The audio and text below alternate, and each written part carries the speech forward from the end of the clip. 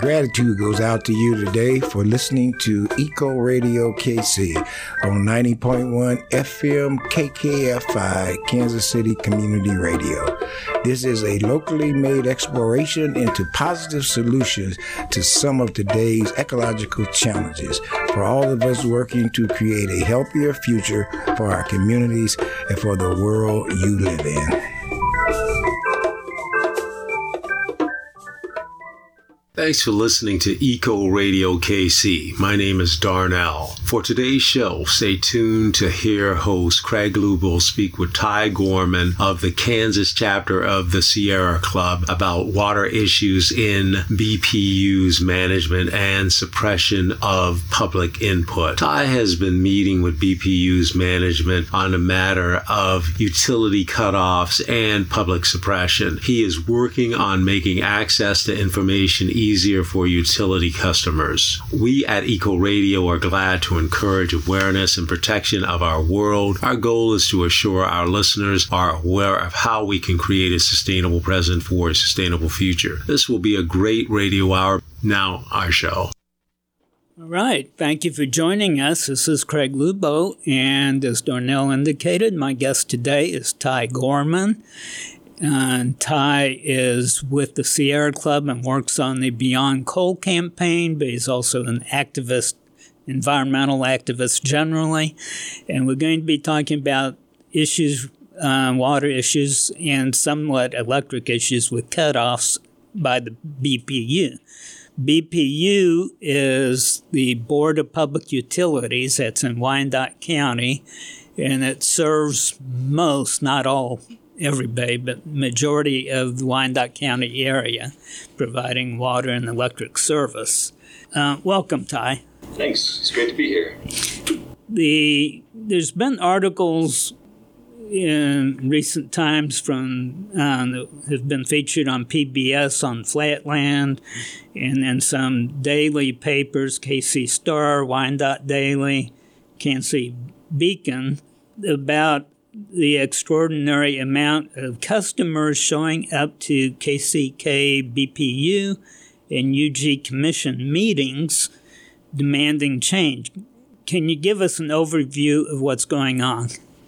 Sure, absolutely. I think the people showing up these days to push BPU to do better for the community are really looking at a few different major issues that BPU customers have been dealing with for a long time. One is just safety. People are showing up these days from Wyandotte for safety, for justice, for demanding more from BPU. Unsafe shutoffs is a big deal there. They can shut your water off at any time. That's not safe. That's not right. They can shut your electric off. They have a cold weather rule that has a little bit of protection.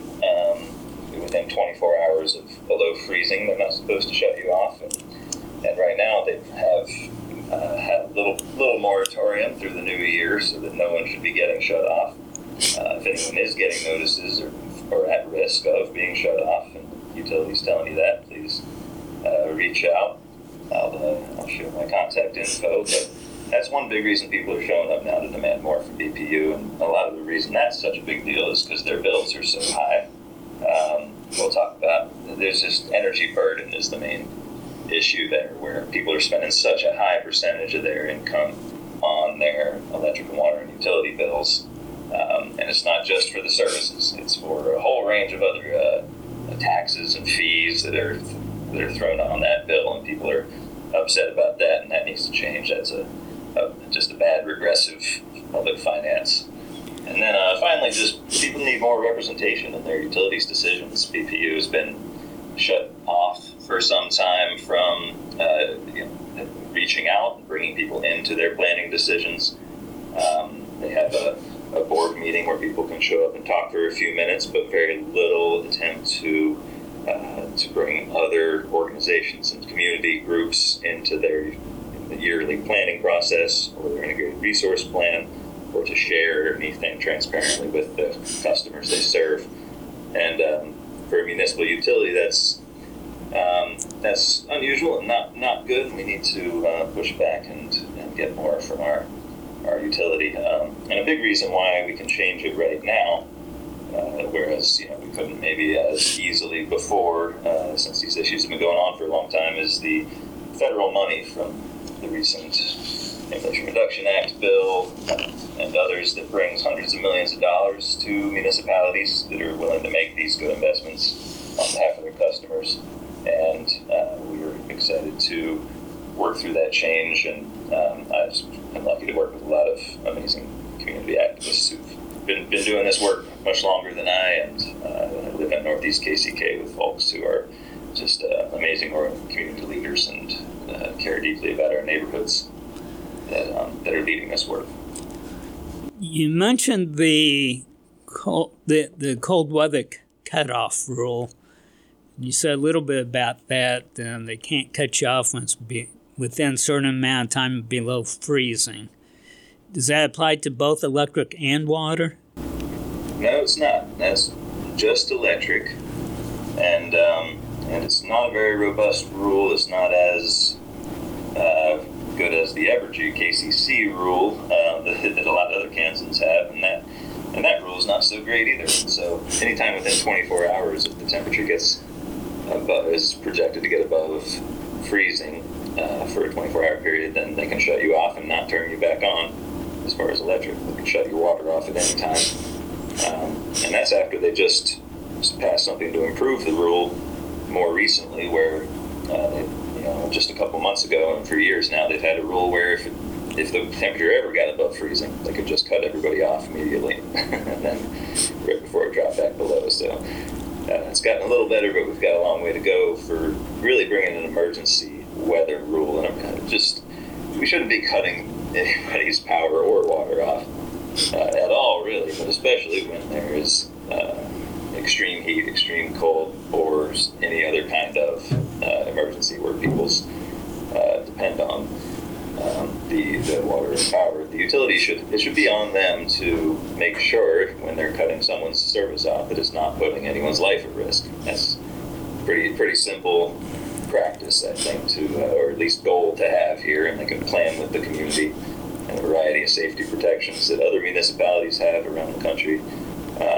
to make sure that they don't put people at risk. I can get into details about those other protections if you like, but okay. Let's come back to that in a second. The question I've got is that if they cut you off while it's above freezing, and then there's a period of time when it's projected to be below freezing, is there any requirement they turn you back on during that period? No, there's not. Unless you pay them money plus fees, reconnect fees, disconnect fees, all these fixed costs. Okay. And folks are paying such a high percentage on their bill that those kinds of practices sometimes lead people to houselessness, eviction, and other dangerous, life-threatening situations. So then this isn't just a BPU problem. Evergy is cutting thousands of people off as well. So there's issues on both sides of the border. So if you're out of the BPU district listening tonight, stay tuned. These issues still affect us all. But to be clear, one of the distinctions that the government should be taking into account is BPU is a municipal utility. I think it's supposed to be nonprofit, whereas Evergy is not a municipal utility and does make a profit. So it seems like that should be taken into account when they enforce these rules. Yeah, absolutely. I think BPU should be acting as an advocate for their customers more so than they have been.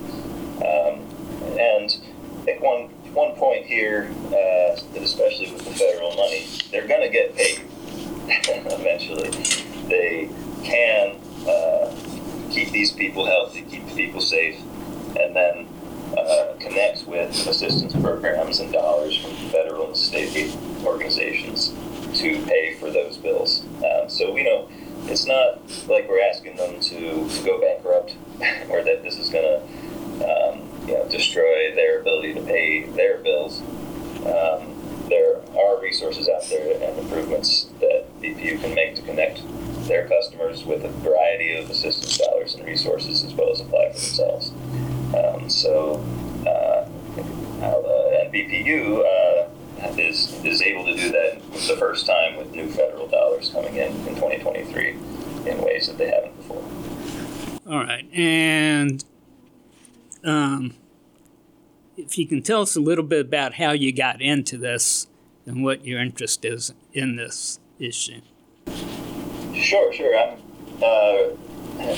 blessed to live in Northeast KCK and been able to meet many of my neighbors who have been working to improve BPU and working to make the community better for many years. And there's a whole broad network of kind of underfunded and mostly volunteer, nonprofit, health, church, community organizations who are trying to put people before profit in a community under a lot of pressure from folks trying to exploit KCK as property values skyrocket. So I just wish I could list all these organizations here, but I just like to ask people to email ty.gorman@sierraclub.org. And if you're interested in connecting where you like any of these organizations or issues that we talked about tonight, I'd love to get you with the right people across the community. So that's why I'm involved, is just supporting our community, and also this really connects at the core of Sierra Club's environmental justice mission. All right. And, if we can pick up on that in another minute, we need to take our first break. And for those just joining us, we're talking to Ty Gorman from the Beyond Coal campaign with the Sierra Club. And we are talking about BPU issues in Wyandotte County. Do you have feedback about the shows you hear on KKFI? The KKFI Listener Survey is the way to let us know. You can go online to kkfi.org/survey and give us your thoughts on our programming.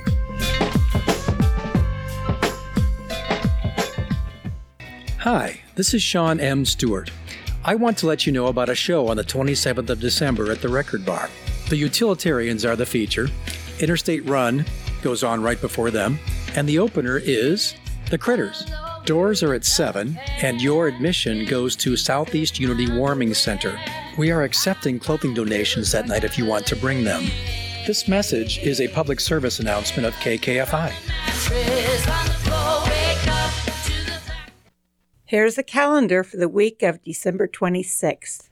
Saturday, December 31st, 10 a.m. to 2 p.m., Nature Art Winter Wonderland. All ages are invited to this free walk-in workshop at Anita B. Gorman Conservation Discovery Center, 4750 Troost Avenue, Kansas City, Missouri. Welcome the new year by creating a nature art project. Participants will explore the Discovery Center's big backyard to gather dried stems, leaves, berries, nuts, grasses, feathers, and other winter treasures. Then you'll step back inside and use your imagination to create unique nature art. This is the only event we found this week. Please stay involved. Check your local political bodies for environmental issues. To all our listeners, Happy New Year.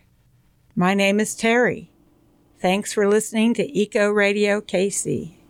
All right. Thank you for staying with us. We are back. Thanks, Craig. Good to be back. Okay. We are back with Ty Gorman from the Sierra Club, and we are talking about water issues with the BPU and cutoffs. Ty, can you tell us a little bit about how this relates to environmental justice? Sure. Yeah, I mean, the BPU is so central to the environmental justice issues that Wyandotte County has faced for many years. With water and air pollution, I can start there with the coal plant that BPU spends plenty of money for up on a Nearman plant near 60th on the Missouri. So there's water heat pollution there, but there's also air pollution issues that have affected communities of color more than any other communities in the country. Coal plants are almost always located in areas that are where residents have been historically underserved, and 60% of African Americans live within 30 miles of a power plant. 39% of people of color live within 3 miles of a power plant. And the NAACP has given all of these plants bad ratings, and Nearman is at the bottom of that list. It gets an F for its rating on the Toll from Coal report. Millions of people live within coal plant, range of coal plant pollution here in Kansas City area. So that's one big piece of it, and the other piece is that coal is extremely expensive. So there's, gas plants are also harmful and expensive. So these fossil fuel industries, where the customers of Wyandotte County are spending $50 million a year just for fuel sent up to Wyoming for their coal that they're digging up and sending down here on trains. And that's both an issue for our health directly, and also the extra cost and energy burden is a health hazard to folks. There's underinvestment in people's homes in this area, so that's an environmental justice issue. And the home health aspect of this is really important because the energy efficiency opportunities through the federal bill, the ability to invest in our KCK community homes and reduce the need for expensive power that way, reduce the health risk from BPU, reduce people's bills. So there's just a ton of ways in which environmental justice connects to the work that KCK community members are doing right now, showing up to BPU meetings and UG Commission meetings and telling our leaders what changes they need to make to reduce our bills and stop pollution.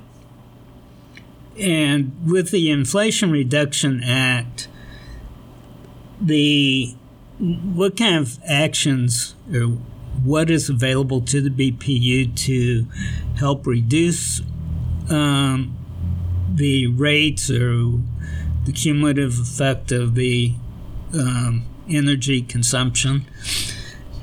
Yeah, there's so much, Greg. This is most once-in-a-lifetime opportunity, the most funding that's been available for this kind of work and to lower folks' bills, especially environmental justice communities and generations. So just a quick smattering, the IRA funding available for BPU and the UG Commission to partner on and bring to the people includes air quality, greenhouse gas reduction funding, housing investment funding, and resilience in not only homes but public infrastructure, and the BPU utility infrastructure and the water and the electric transmission and distribution side to make sure that the power stays on in floods and extreme weather.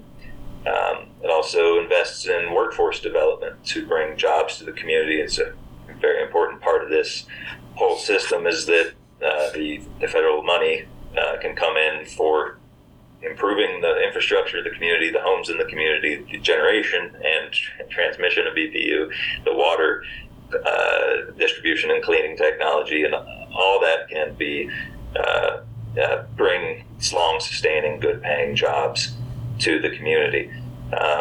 I can highlight just a couple of the main programs that can really have electric bills, just cut electric bills by 50% if all these things can be prioritized by the community and by the BPU and the Commission and other groups in the community. Right now they're not telling us anything that they're doing to get a hold of this money or to prepare to improve the community with these funds, but once we can push them to share this planning process with us, they can bring customers energy reduction, maintenance, and service reduction to all customers through a home and commercial tax credit for electric upgrades, So that's cutting 30% of the cost for installing efficiency measures that are extremely cost effective, much more so than any generation that they can add to the grid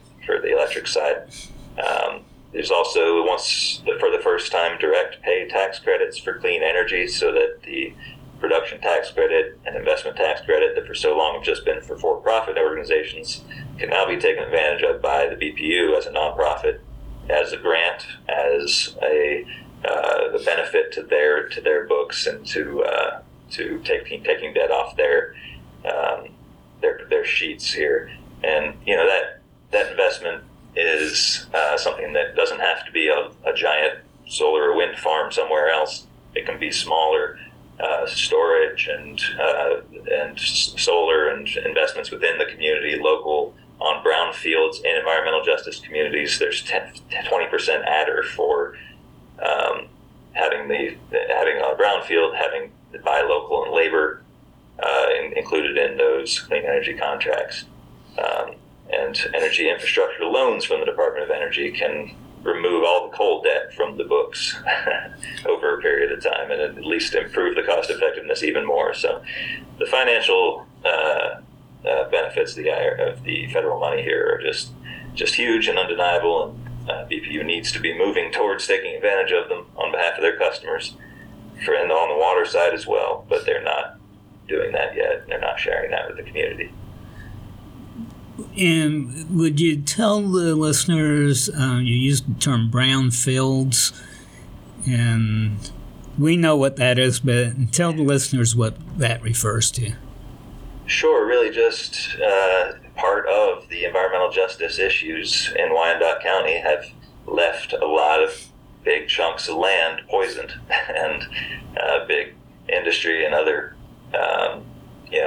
things in the past 100 years there have left an environmental legacy in our communities of color, especially where the land hasn't been used for other things and is polluted. And so those are brownfields is a designation from the Environmental Protection Agency, and they can be repurposed for these clean energy projects and get extra money from the government for doing so.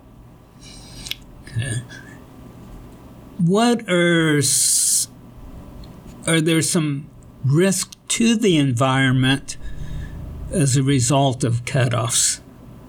An interesting question. I think the cutoffs come from so many social and environmental factors, and they cause a lot of health and social problems. So I think putting people out on the streets, putting people's lives in danger, those kinds of cutoffs for an energy burdened community like KCK, they do have an environmental effect.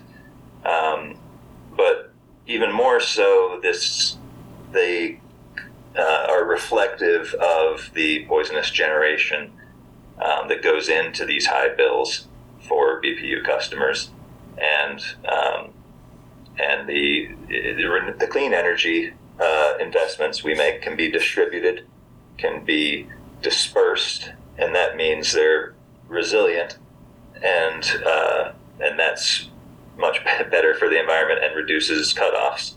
So they're interrelated, those two issues, and really where our stance there in Sierra Club is that there's no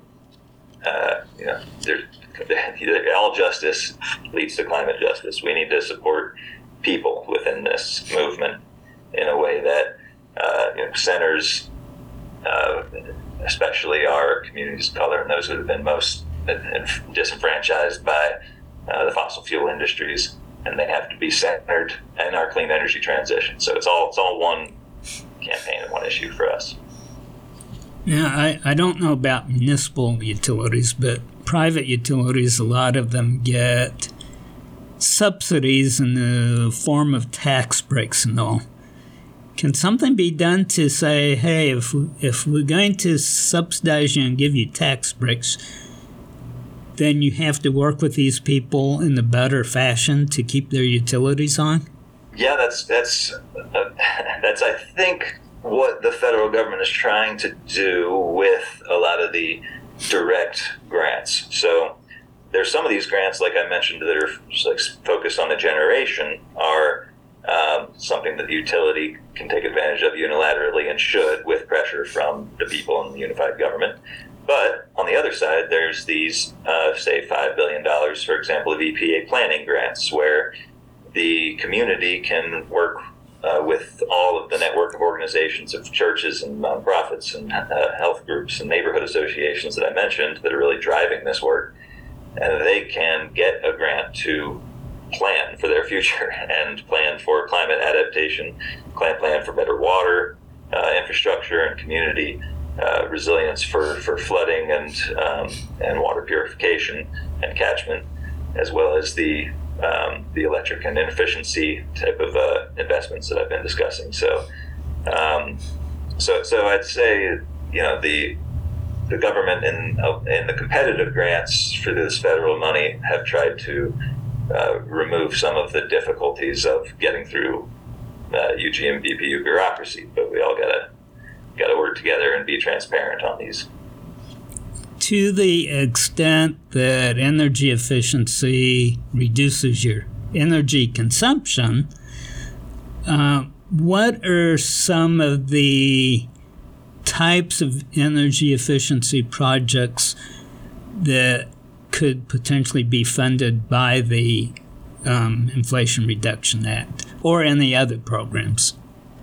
Yeah, I mean, it runs the whole gamut. So there's plenty of commercial and industrial efficiency programs. The ones we're concentrating on here in our community are the residential ones. I mean, a lot of these houses are 100 years old, and they have, old furnaces and old air conditioners, and they're full of holes, and they have to have basically insulation, heat pumps, some electrification issues there to keep people safe. So a whole gamut, but we need to make efficiency central in our movement. Ty, I'll have you pick up on that some more after our next break. We have to take our second break. We'll be back in a moment after some spots. I can talk without really saying anything. Music is really the only way I can be honest. Our moment into song and making music from Weapons Technologies from ARC to Microchip, Thursday, 7 p.m. The kids want to put up a trampoline, but that old car is in the way. Why don't we give that car to Vehicles for Charity? It's great for both of us. We get rid of the car while getting a tax deduction, and KKFI gets the proceeds from the car whether it's running or not. Donate it to KKFI, Vehicles for Charity, 816-931-3122.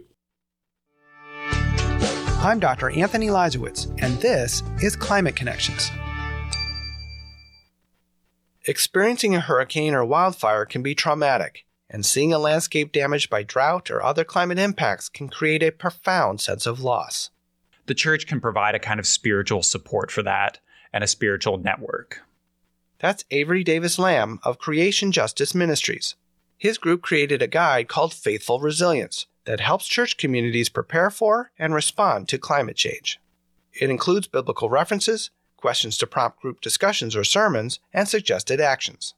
Lamb says in addition to spiritual guidance, churches often have physical resources to offer the community during a crisis. Maybe they have some cots, maybe they have showers, they have industrial kitchens, usually big refrigerators. Sometimes they have good solar potential and battery storage. If so, they can provide a sanctuary for people who are displaced by a natural disaster. And long-term, churches can manage their land in a way that helps lessen climate impacts. For example, installing permeable pavers or rain gardens can help reduce stormwater runoff. Fundamentally, it's about caring for God's planet and caring for God's people, and seeing the two as intertwined. Climate Connections is produced by the Yale Center for Environmental Communication. To hear more stories like this, visit climateconnections.org. Okay, thank you for staying with us. This is Craig Lubow. For those of you who just joined us, I'm talking to Ty Gorman from the Beyond Coal campaign, which is part of the Sierra Club. And we are talking about cutoffs and energy efficiency issues in both electric and water with BPU, which is in Kansas City, Kansas. So you would talk some about the energy efficiency projects, if you want to pick up on that. Absolutely, thanks. I'd say the energy efficiency is the lowest cost, the most effective energy generation source as well in this, and it's funded by the IRA, and so it's a resource that BPU has not used in the past and needs to in the future. Another thing I want to say about efficiency is that in order for it to really help the customers most, it has to be, you have to remove fixed fees from the bill. A lot of utilities really try to contribute a lot of money to the utility through fixed fees for transmission and infrastructure.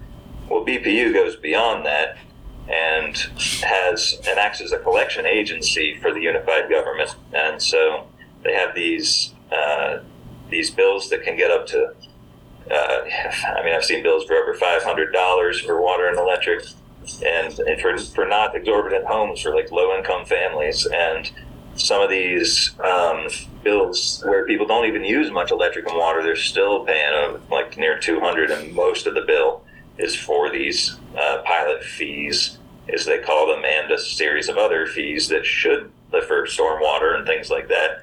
And these fees should be in a progressive tax structure. They should be levied on the folks that are most able to pay them, and the services should be connected to the payments that come in through normal taxes. But the UG Commission has decided to instead take an easier route of putting these flat fees on bills, which really hurts the customers the most that can pay the least. So it's a regressive, terrible fee structure. They claim that the UG Commission claims that the pilot fees are held by many other municipalities, but not the way the BPU uses them. They get free power, and they tax the poorest people in the county on their electric bills on a monthly basis, where if you don't pay those taxes, you get your electric and water shut off. So the people are real mad about that, and that they're going to be taking that to the commission, who really has a lot of issues right now. They just removed a lot of the mayor's power, who's been speaking out against BPU. So the people are angry, and right now the commission better come through to make people's lives better early this year in this regard, I think, or that'll show in the election. And what is the authority of the county commission as it compares to the authority of the BPU board? Yeah, this is a question that a lot of people have been asking, and the commission is actually supposed to, and has been supposed to, go over the charter and a bunch of other regulations that have built up over the years to address that question in detail. In general, I'd say it's the BPU board is in charge of the day-to-day operations and the detailed utility planning. So they need to be the ones to incorporate the community into their clean energy planning and into the programs they should be getting to connect people with assistance for bills and new infrastructure. The UG Commission is the one in charge of all these flat fees that they're sticking on the BPU bill in order to fill the general fund and pay for services. So they need to be the ones to remove that from a threat to people's lives for not paying their utility bill and get that money through progressive and decent means. So that's kind of the division of power there. Both these groups have meetings coming up that the community is showing up to. BPU board meets publicly every first and third Wednesday of the month. So we'll be there on the first Wednesday in January and the third Wednesday in January, demanding these changes. And the UG Commission. Let me stop you for just a second. the BPU meetings on first and third Wednesday of the month at what time? 6 p.m. 6 p.m. So that's when the public comment is. And where do they meet? They meet at the BPU building on Minnesota and 6th. And so, and the UG Commission is just down the road at the big white tower off of the 7th Avenue. All right. And when does the county commission, when do they meet? The county commission will be meeting on January 17th. And I believe that's also at 6 p.m., maybe 7 p.m. for them. And there's a full commission meeting on January 12th. So there's two dates there. So January 12th has a full commission meeting at 7 p.m. There we go. Got that right. And is that like always on Wednesdays too, or a different day? No. And so the okay. Thursday and at 7 p.m. January 12th, and you can check those dates on their calendar. And again, please email me at ty.gorman@sierraclub.org to get plugged in. All right. And it was one thing that I meant to ask you before when we were talking about taxes and pilot fees. Pilot fees are really just another tax, isn't it? Right. I mean, the point of pilot fees in general is to make up for not-for-profit entities that own a lot of land. So, other municipalities that have them will charge not-for-profit entities that make over $15 million or have a ton of land. And that's the idea. They're instead kind of using the BPU as a collection agency for the general fund, and saying that the free power that the BPU provides the UG and treating the BPU as though they're not passing that directly through to customers for a general fund purposes. So that's just not an appropriate use of pilot funds, and other municipalities don't use them in such a regressive fashion. Okay. You also mentioned commercial upgrades, etc. before. Does industry, when they cut off the residents for non-payment, is the standard that they look at, is it the same for industry, or is industry given more of a leeway if they happen to get behind? That's a good question. There's definitely been some kind of locally famous examples of industry getting a lot of leeway on the backs of low-income customers. I think industry generally gets breaks on electric rates, especially, and as part of the package that's supposed to bring them into the community. So it's already they have reduced rates. Famously, the baseball team out at Legends out there racked up hundreds of thousands of dollars in debt and never got cut off, and all that was paid for by community members, and people were pretty mad about that. It's always, I think, easier to get away with putting more charges on residential and low-income customers for utilities, and not just BPU, but Evergy operates similarly. So we got to really work together with people power to hold the utility accountable, make sure they're not hurting residential customers most. Let me ask you another question on the Inflation Reduction Act. We had a guest, I don't remember who it was, several weeks ago that mentioned it. And one of the things they said is that money goes to the states, and then the states distribute it how they want, whether they distribute it to help people with utilities or something else. Is that your understanding of that act too? No, my understanding is that there's a whole range of ways that the federal money is reaching folks. In the first bill that was passed a year and a half ago now, called the IIJA, I don't know if you're a policy wonk and want to know that, but basically a lot of that was ended up going through state energy offices and state governor's offices.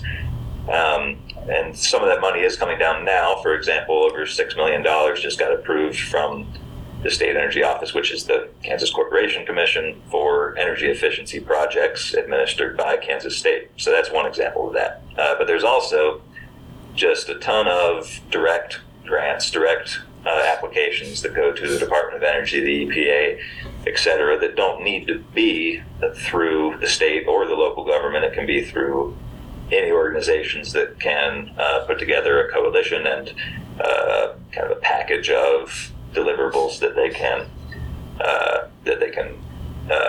get funded for within the next few years. So we're really hoping to engage with the federal government money and bring change to Wyandotte and other environmental justice communities in Kansas in a variety of ways: local government, state government, nonprofit, neighborhood association, all the above. Tell us a little bit about if people go to these commission meetings or VPU meetings, what do they need to do to attend? Do they have to get on a list or register or something? And if they want to speak or make a public comment, what do they need to do that?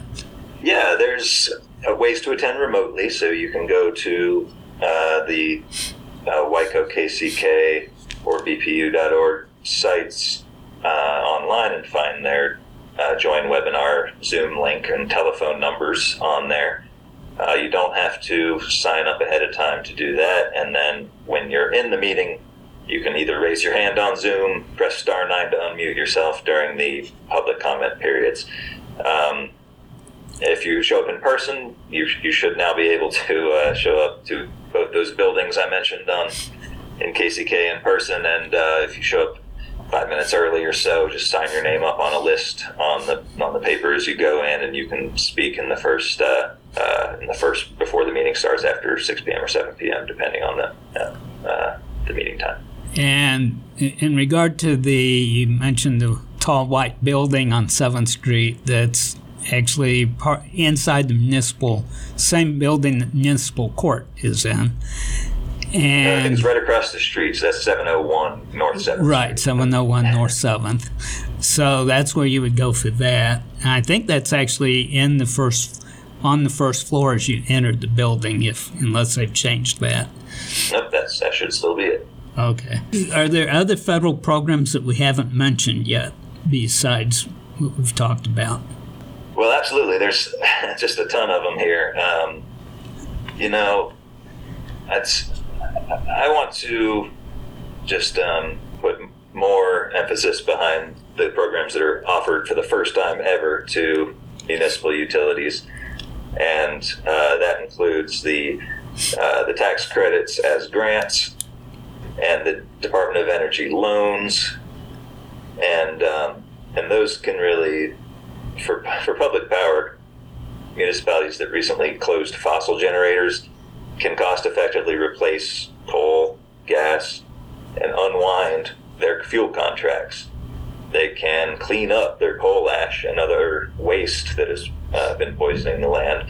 They can approach all those projects with federal support using very favorably priced loans, getting rid of other debt, or getting them as grants and getting loans forgiven. So there's a huge amount of public power opportunities that have never existed before, taking the clean energy transition. Between now and 2026, these funds need to be accessed by BPU and the UG and other organizations. Okay. For those who've just joined us, we've been talking to Ty Gorman, talking about water and electric cutoffs and other issues in Kansas City, Kansas. And we are out of time. We do have a couple other things that we'll be playing for you. And stay tuned. Come back next week, and we'll have another topic, another guest. Thank you, Ty. Thank you very much. Good to be here. Hi, this is Ross, a volunteer with KKFI. I would like to thank you for listening and ask that you take the time to give a gift at kkfi.org during this year-end online fund drive. Thanks. Did you know that your smart speaker can play your favorite community radio station too? Just say "Play KKFI" to to your smart speaker and stay tuned in to your favorite shows. The future is truly here. This is Professor Howard Zinn. The independent, non-commercial radio station you're listening to is really important in the maintenance of democracy. Thomas Jefferson once said, an informed democracy will behave in a reasonable manner. So if you care about being informed, if you care about democracy, if you're a reasonable person, you are, of course, please support your source for uncensored news and views and the voice of your community. I'm Dr. Anthony Lizowitz, and this is Climate Connections. In the Great Lakes region, a forecast of lake-effect snow can mean several feet of the white stuff. When cold air blows over warm, open lake water, the water evaporates. And when it's cold enough, that moisture can fall as snow. So in November, December, January, you see very large lake effect events. And that's because you have air that is cold enough to snow and you still have the water being warm. Once the water freezes over, then the evaporation is largely reduced and then there's a reduction of lake effect snow. Ricky Rood at the University of Michigan says that as the climate changes, the lakes are getting warmer and staying ice-free for longer. That can lead to more evaporation and sometimes heavier lake-effect snow. Individual snowstorms can actually be larger in terms of the amount of snow in an individual storm. But before snow lovers rejoice, a caveat. As the climate warms, more and more of that lake-effect precipitation is falling as rain instead.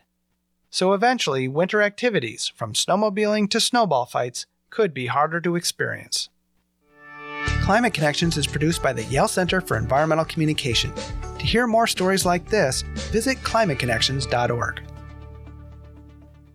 Thanks for listening to Eco Radio KC. My name is Darnell. Here's some environmental news for the week of December 26, 2022. Democracy Now! Reports. Over 2 million people across the United States have been under a winter weather advisory. Parts of the Midwest have received more than a foot of snow, with millions facing whiteout conditions and life-threatening wind chill advisories. Hundreds of thousands of homes and businesses have lost power. The National Weather Service described this as an influx of Arctic air caused by a warming atmosphere.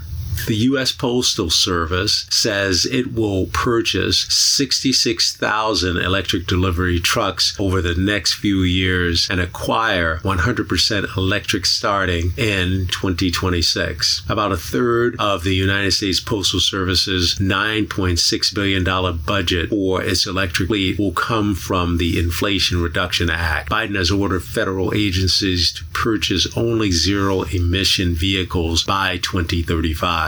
In another setback for environmental advocates, the EPA has delayed a decision on granting California waivers so it can set its own truck pollution standards to be stricter than the federal ones.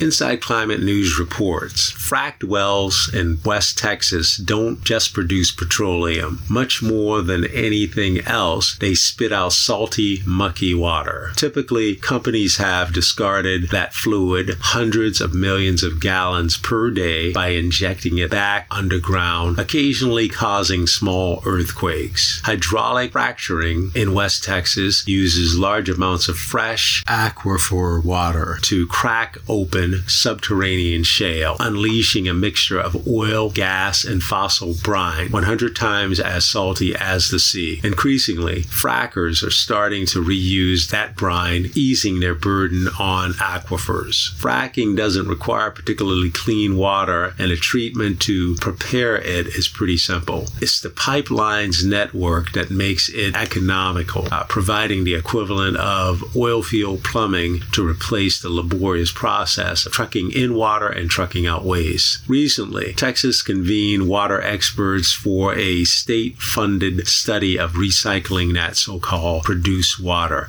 the term for wastewater from oil wells. In response to a survey by the Texas Consortium, fracking companies on average said they were already reusing 30% of their wastewater. Even if they satisfied 100% of their need with recycled water, they would still have millions of barrels of produced water left over every day. Underground disposal remained a much cheaper option than reuse, but scarcity conditions, the 130-page report said, will eventually make produced water use an economically feasible option. According to the latest Texas water plan, statewide water supplies will decrease by approximately 18% within 50 years, primarily due to depletion of aquifers. Such a fate awaits the Ogallala Aquifer, the nation's largest underground body of water. Models suggest people are drawing from the Ogallala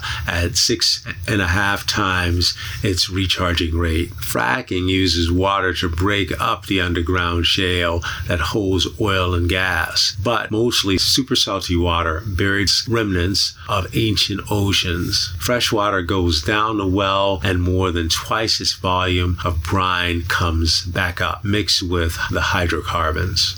This is a season for bringing nature inside our increasingly civilized confines. Late on Christmas Eve, as the candles flicker and wane, it's time to ignite a big Yule log that will give warmth, light, and comfort through one of the longest nights of the winter. It's impossible to know exactly how far back this ritual goes, but there's abundant evidence of societies all over the world having similar practices around the solstice. People's spiritual connection with nature are at the core of helping us gather strength to cope with the difficulties in life. If we adjust our behaviors to the needs of nature, it implies that we are just a little part of the whole world and not the center. A ceremony on the Capitol's West Lawn to light a 78-foot red spruce from Pisgah National Park heralded the festive holiday season. The tree was one of nearly 5 million Christmas trees harvested in North Carolina this year. The tree will light up the West Lawn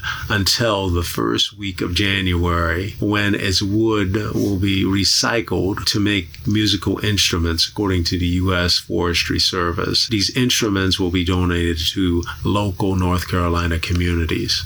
EcoWatch reports, as awareness grows about the health impact and the prevalence of the environmental toxins known as forever chemicals, U.S.-based conglomerate 3M announced that it would stop its use in manufacturers of per- and polyfluoroalkyl substances, PFAS, by the end of 2025. Kansas Reflector reports, Kansas should scrap its de facto policy of draining the Ogallala Aquifer, is a decision recently decided by the Kansas Water Authority. Instead, the board said the Kansas government should take steps to stop the decline of the aquifer, which supplies water to 1/6 of the world's grain supply, and save it for future generations.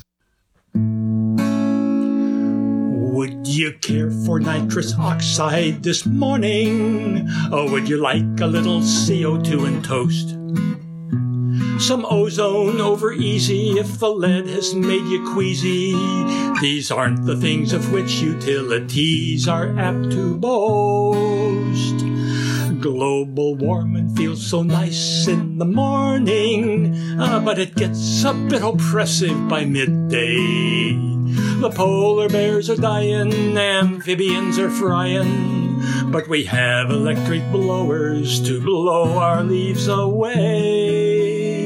If what we do is legal, then we should not be concerned. The GOP's not worried about the coal we have to burn. So would you care for nitrous oxide this morning? Or would you like a little CO2 in toast? Some sulfur with your tea, a little mercury. It's the cost of the conveniences that you and I love most. A goodbye, East Coast.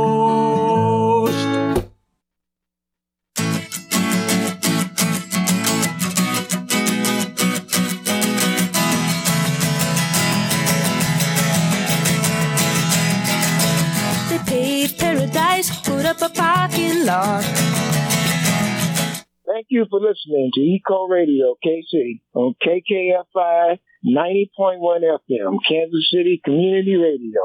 Eco Radio is brought to you each week by a team of collaborators, including me, Craig Lugo, Terry Wilking, Brent Rysdale, Bob Grove, and Dave Mitchell.